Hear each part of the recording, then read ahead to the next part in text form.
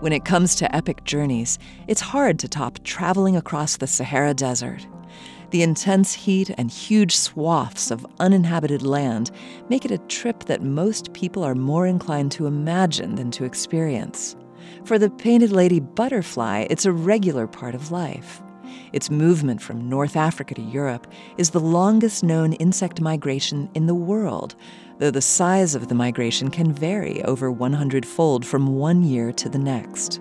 To find out what caused the variation, scientists designed a study that relied on data from trained volunteers who recorded butterfly numbers, as well as climate and atmospheric data from Africa and Europe.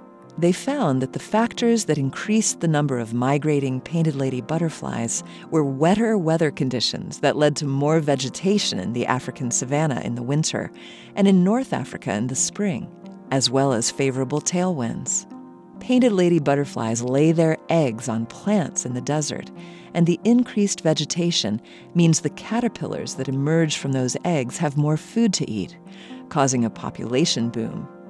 As these butterflies breed year-round, increased vegetation in North Africa means that the butterflies have an easier time breeding there while in the midst of their migration, which results in even more butterflies.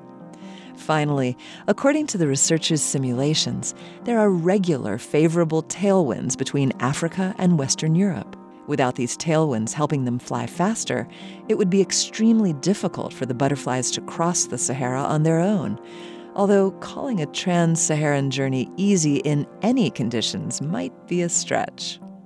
This moment of science comes from Indiana University. I'm Yael Cassander.